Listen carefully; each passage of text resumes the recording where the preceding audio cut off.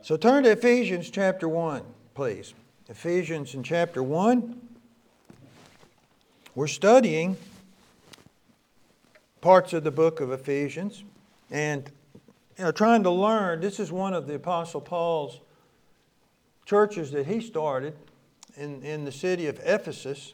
And so we've talked about that Ephesians, they are the desired ones. That's what it means actually. They are desired. So we're looking at, for just a few weeks, on why are they so desired. And so a lot of these teachings, a lot of these doctrines that we look at, especially in the book of Ephesians, have to do with the sovereignty of God and the foreknowledge of God. And we always say, God foreknows. He doesn't forechoose. Amen. But God's God. So since He knows, He'll make some choices. And that's what we're talking about tonight, the doctrine of choosing. And I believe that the Lord is God. We know that He is. He's the God of gods. And He's sovereign in all things. But He does not force people to come to His Son and get saved.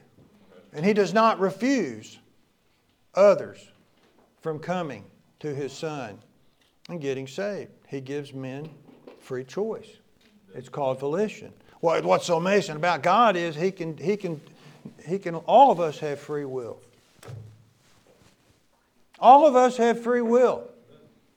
You can walk out that door tonight and decide I'll turn right or left. You can make that choice and go. But God's still God, and God's sovereign. And His will will be done in spite of the free will of man and in correlation with the free will of man. It comes together. So let's look at this some more tonight. Last week we talked about the doctrine of calling. We got called to Christ. But look here in verse 1. Paul, an apostle of Jesus Christ by the will of God, to the saints which are at Ephesus, and to the faithful in Christ Jesus, grace be to you and peace from God our Father and from the Lord Jesus Christ. Blessed be the God and Father of our Lord Jesus Christ, who hath blessed us with all spiritual blessings in heavenly places in Christ, according as He has chosen us in Him. Now look what it says there.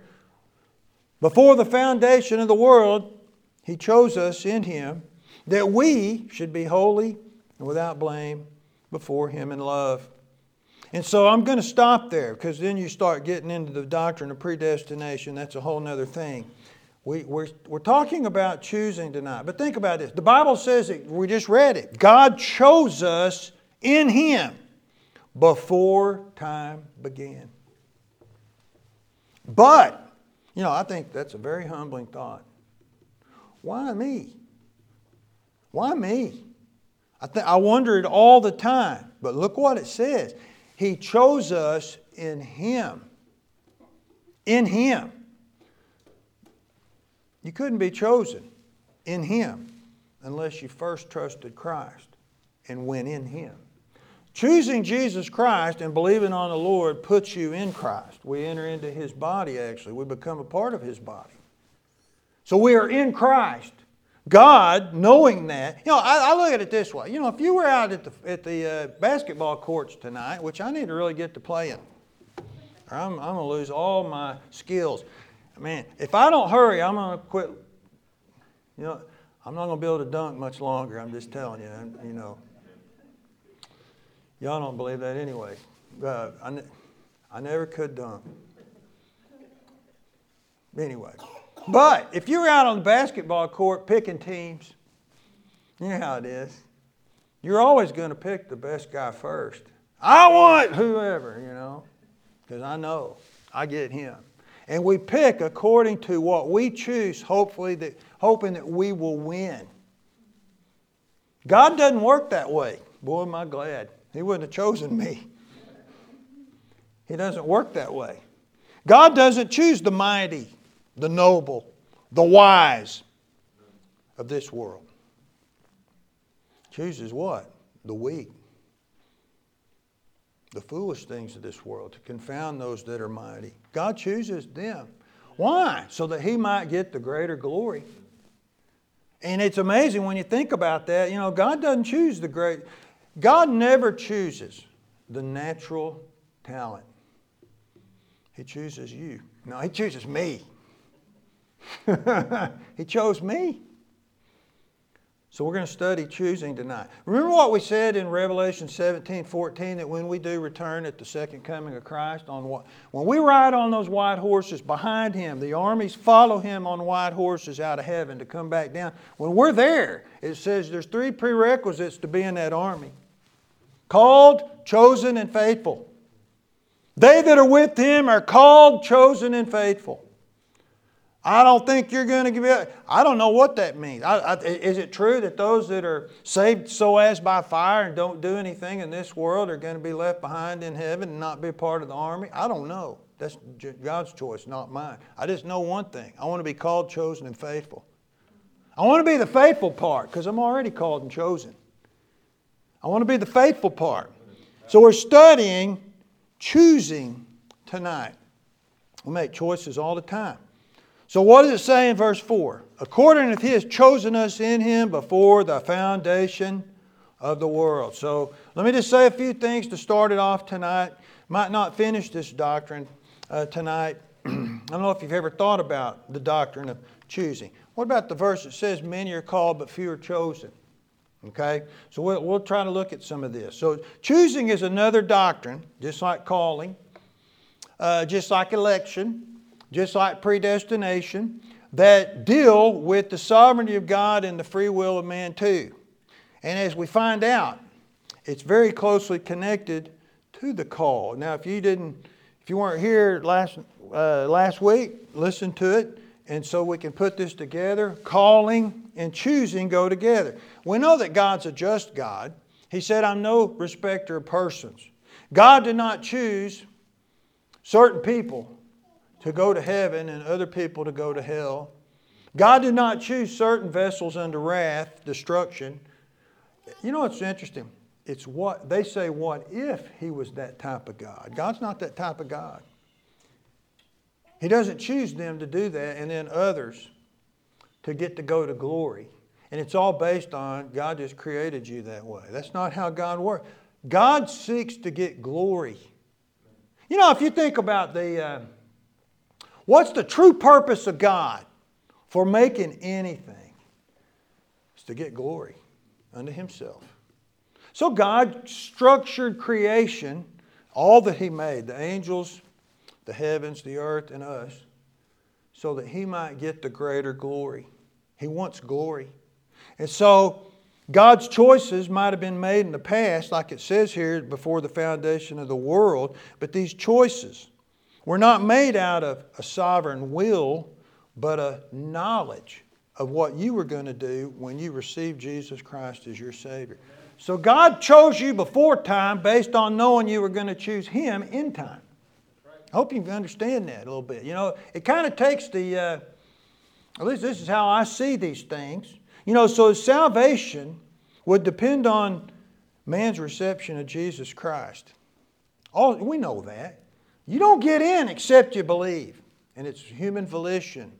He that believeth shall be saved. I talked to a Calvinist one time. I said, "When did you get saved?" He said, "I just woke up one day and realized I was." I said, "You didn't get in, buddy. I got converted. I got born again. I chose Jesus." I don't know if he ever got saved. He honestly just felt like he just morphed into it one day because God willed it. No. So God is the one from which all motion proceeds. Anything or any work God does, He begins the work. I don't care if it's the faith you put in Christ. We're saved by His faith, it says. Everything starts with God. No man seeketh after God. No man searcheth after God. The Bible says God commended His love toward us, and that while we were yet sinners, Christ died for us. That's Romans 5:8. He initiated the love. He initiated He wants to receive you. He's making the interaction there. And why? I'll say it one more time. God just desires a people to love and serve Him. That's what He wants. You say, well, what does God want out of me? Love Him with all your heart and do all you can for Him, and He'll be so happy with you. You fulfilled your created purpose. Right? And honestly, the what you do is much more important than where you're doing it. Some people get so caught up on the where, and then they don't do anything for God. Much more important to serve Him. So so think about this. Revelation 4:11, you can look this up if you want later. It tells why we're made. All things were created for His pleasure. For God to get pleasure. Now, since most of the world is not going to fulfill their duty to give pleasure unto Him, certain people therefore are chosen to fulfill that purpose. They are the chosen ones. That's what this doctrine teaches. So, we are chosen to fulfill a purpose, to serve and please God. Now, the word choose, think about it, make a selection. Make a selection, right? And then you decide the point from wherein all that motion proceeds. God makes the selection for who He wants, but it's like don't mistake me. He picks you, but because you picked Him. He chose you because you chose Him. The difference is He chose you in eternity past first, knowing that you would choose Him second. In time. Don't want you to get too confused. So in definition of choosing, it's the act of God where He, according to His foreknowledge, we are elect. Hey, I'm the elect of God. Well, according to the foreknowledge of God. That's why He knew we'd receive Christ. It's all based on His... if you look at any doctrine of any type of biblical doctrine on sovereignty, you have to go to foreknowledge first. You have to. If you don't, boy, you're in big trouble. You're going to get so off base in your belief. But God, according to His foreknowledge, selects certain believers and compels them to serve. So where calling is for salvation, He calls you. I heard His voice. I'm going home. Find out you're a sheep. Hey, I'm going home I heard the voice of God. He called me. My sheep know my voice, and I know them, and they call me. And I call them, and they follow me. Now give unto them eternal life, and they shall never perish. John chapter 10. So that's calling. Choosing has to do with the service aspect. Serving Him, not saving them, serving them. So choosing is more about service than salvation. God doesn't choose people to get saved. He chooses you in Him to serve Him. So, let me give you some points on choosing. About salvation. So let's just put it this way. Choosing within salvation. The doctrine of choosing. Number one, God foresaw, and I'm going to be a little bit redundant here. God foresaw and knew who would be saved from eternity past. He knew it and saw it. Ephesians 1, 3, and 4 says so. 1 Peter chapter 1, verse 2 says so. It's according to the foreknowledge of God. He saw it. He can see and know all things. Number two, God chose those people to be saved, before the foundation of the world. The selection was made by God out of all humanity, that these would be the ones to serve Him, not only in this life, but forever and ever, for all eternity. Y'all remember the verse we read in 2 Thessalonians chapter 2, verse 13? That it said that we are called unto Him. Why? Through sanctification of the Spirit and belief of the truth. We believed. That's what proved you got called. You believed. And the Spirit sanctified you. Choosing, same thing. Choosing's the same thing. So, number three, the prerequisite of being chosen before the foundation of the world would be what? It's so strange. Hey, if I want to be one of the chosen ones that God chose before the foundation of the world, what's the prerequisite?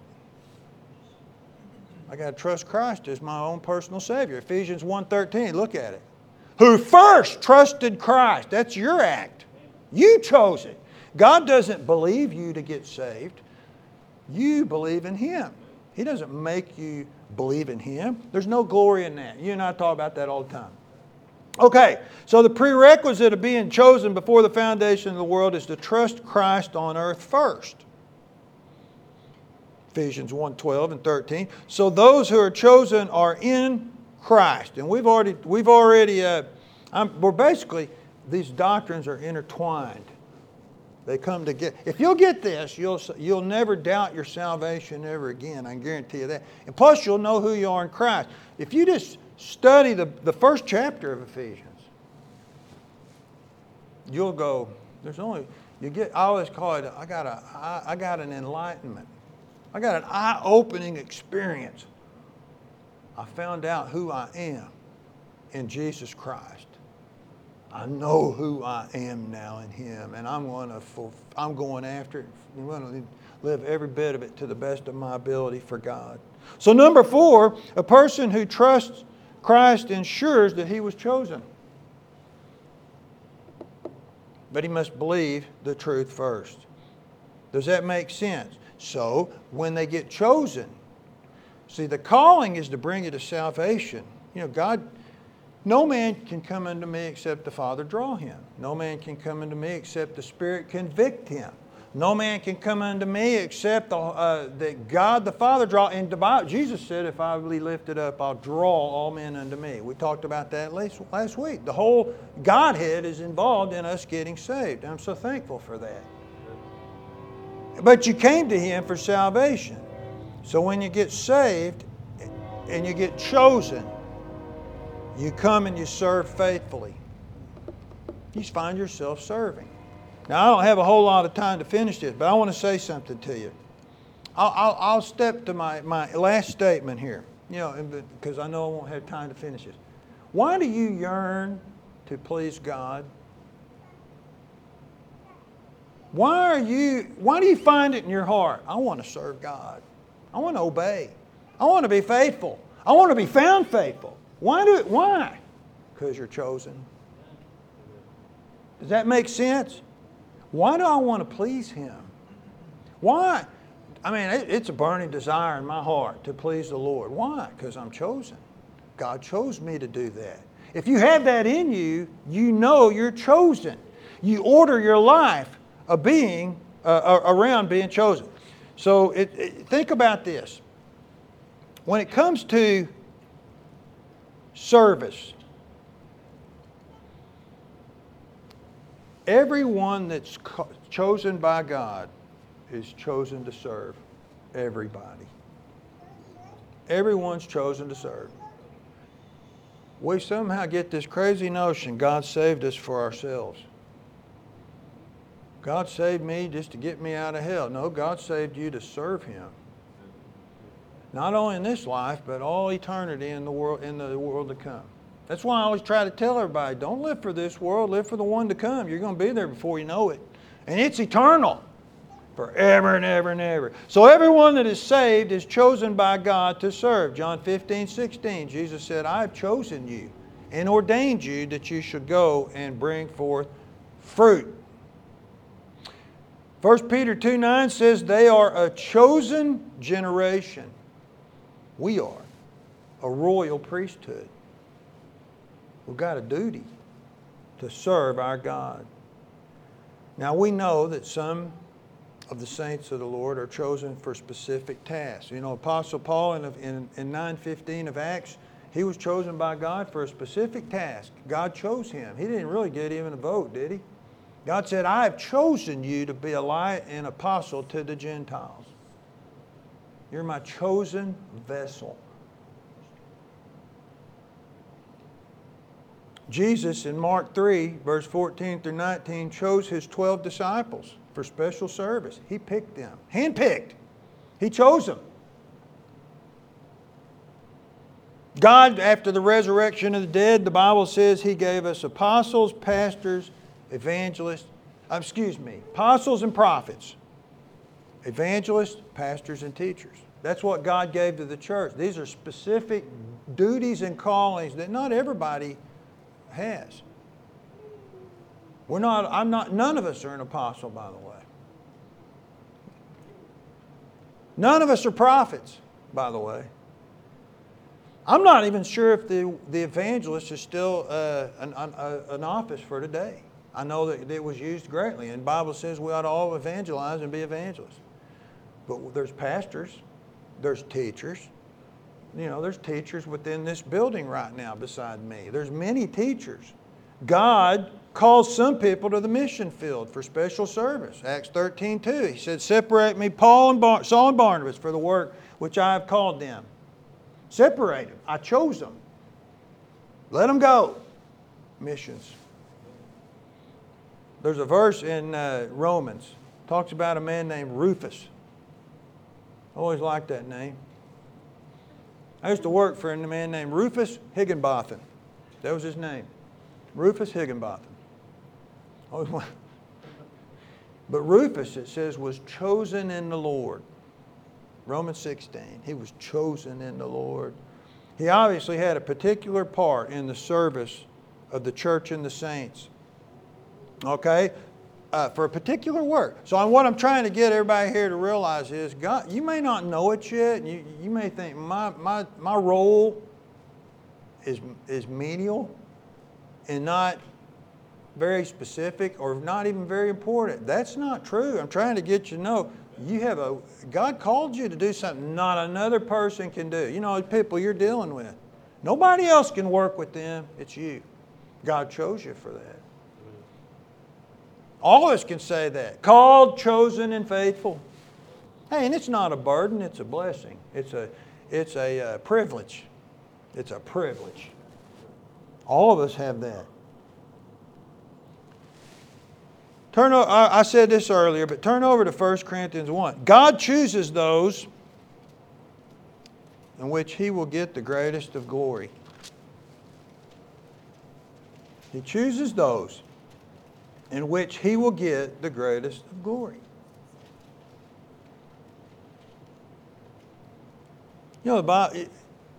God chooses people that are disallowed, rejected by men, and God turns and makes them into ministers of His, and amazing things done. A lot of times you don't realize the impact that you have. Probably won't know it till you get to heaven. And God shows it to you. But it's God's choice. So in 1 Corinthians 1, verse 27, he says, but God, I like the first verse before that. For you see your calling, brethren. Now, anybody fall into this category? Not many wise men after the flesh. Anybody there? Anybody a wise guy? Hey, by the way, why is a wise guy and a... Huh? Why is he a wise guy when he's really just a smarty? Smart aleck. All right? Not many wise men not many mighty. Not many noble. We have nobility in here today. We got anybody from the royal family visiting with us today? Yeah, you are. You're called in Christ. I got you. You're chosen. You're seated in heavenly places with Christ right now. I mean, how much better can it get? But God had chosen the foolish things of this world to confound the wise. God had chosen the weak things of the world to confound the things which are mighty. And the base things of the world and things that are despised had God chosen. Yea, and things which are not, to bring to naught things that are. Why? That no flesh should glory in His presence. God gets all the glory. So, I got a few more minutes here. Those that are chosen by God were not volunteers. We're drafted in. We're chosen. You didn't volunteer for this. You received Christ. God chose you to serve Him. You say, hey, I didn't know it. I enlisted when I got saved. I enlisted in the army of God, in the family of God, in the cause of Christ. I enlisted. Those chosen by God, they're not volunteers. They're chosen and called. Look at 2 Timothy chapter 2. 2 Timothy chapter 2. Now, in some amazing way, God was fellowshipping with you in eternity past. He saw your life. Nothing's an uh-oh with Christians. Nothing. 2 Timothy chapter 2, verse 4. No man that warreth entangleth himself with the affairs of this life, that he may please him who hath what? Asked him if he'd want to be a soldier. Chose him to be. Chosen.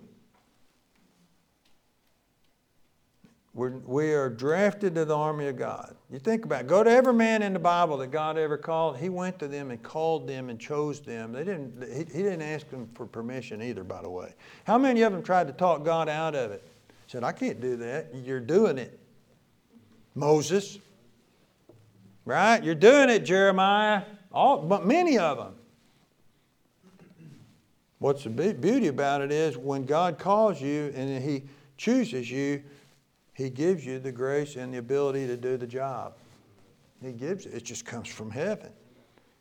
And you say, man, you didn't know, some of you don't know me well at all. I couldn't do anything before I got chosen. I mean, I was nothing. As far as being able to speak in public or anything, you say you still can't. Hey, I could do nothing. God gave me this ability. Find out what you can do for God. Because, did you know? We'll look at one last verse. Turn over to Matthew 22. God rewards His servants as He sees fit. Right? We'll let Him choose how He wants to reward us. We're just being faithful. We know He's going to choose us. Did you know that every man is responsible for not being chosen? It's their fault they're not chosen. It's their fault. They should have been chosen. They should have received Christ as their own personal Savior and exercised faith in Him. They'd have gotten chosen. So let's read this here, Matthew 22. Jesus answered and spake unto them again by parables, and said, the kingdom of heaven is like unto a certain king which made a marriage for his son, and sent forth his servants to call them that were bidden to the wedding. They would not come. And he sent other servants, saying, tell them which are bidden, behold, I prepared my dinner, my oxen, my fatlings are killed, all things are ready. Come into the marriage. But they made light of it, went their ways, one to his farm, another to his merchandise. And the remnant took his servants and entreated them spitefully and slew them. But when the king heard this, he was wroth, or heard thereof. And he sent forth his armies and destroyed those murderers and burned up their city. Then saith he to his servants, the wedding is ready, but they which were bidden were not worthy.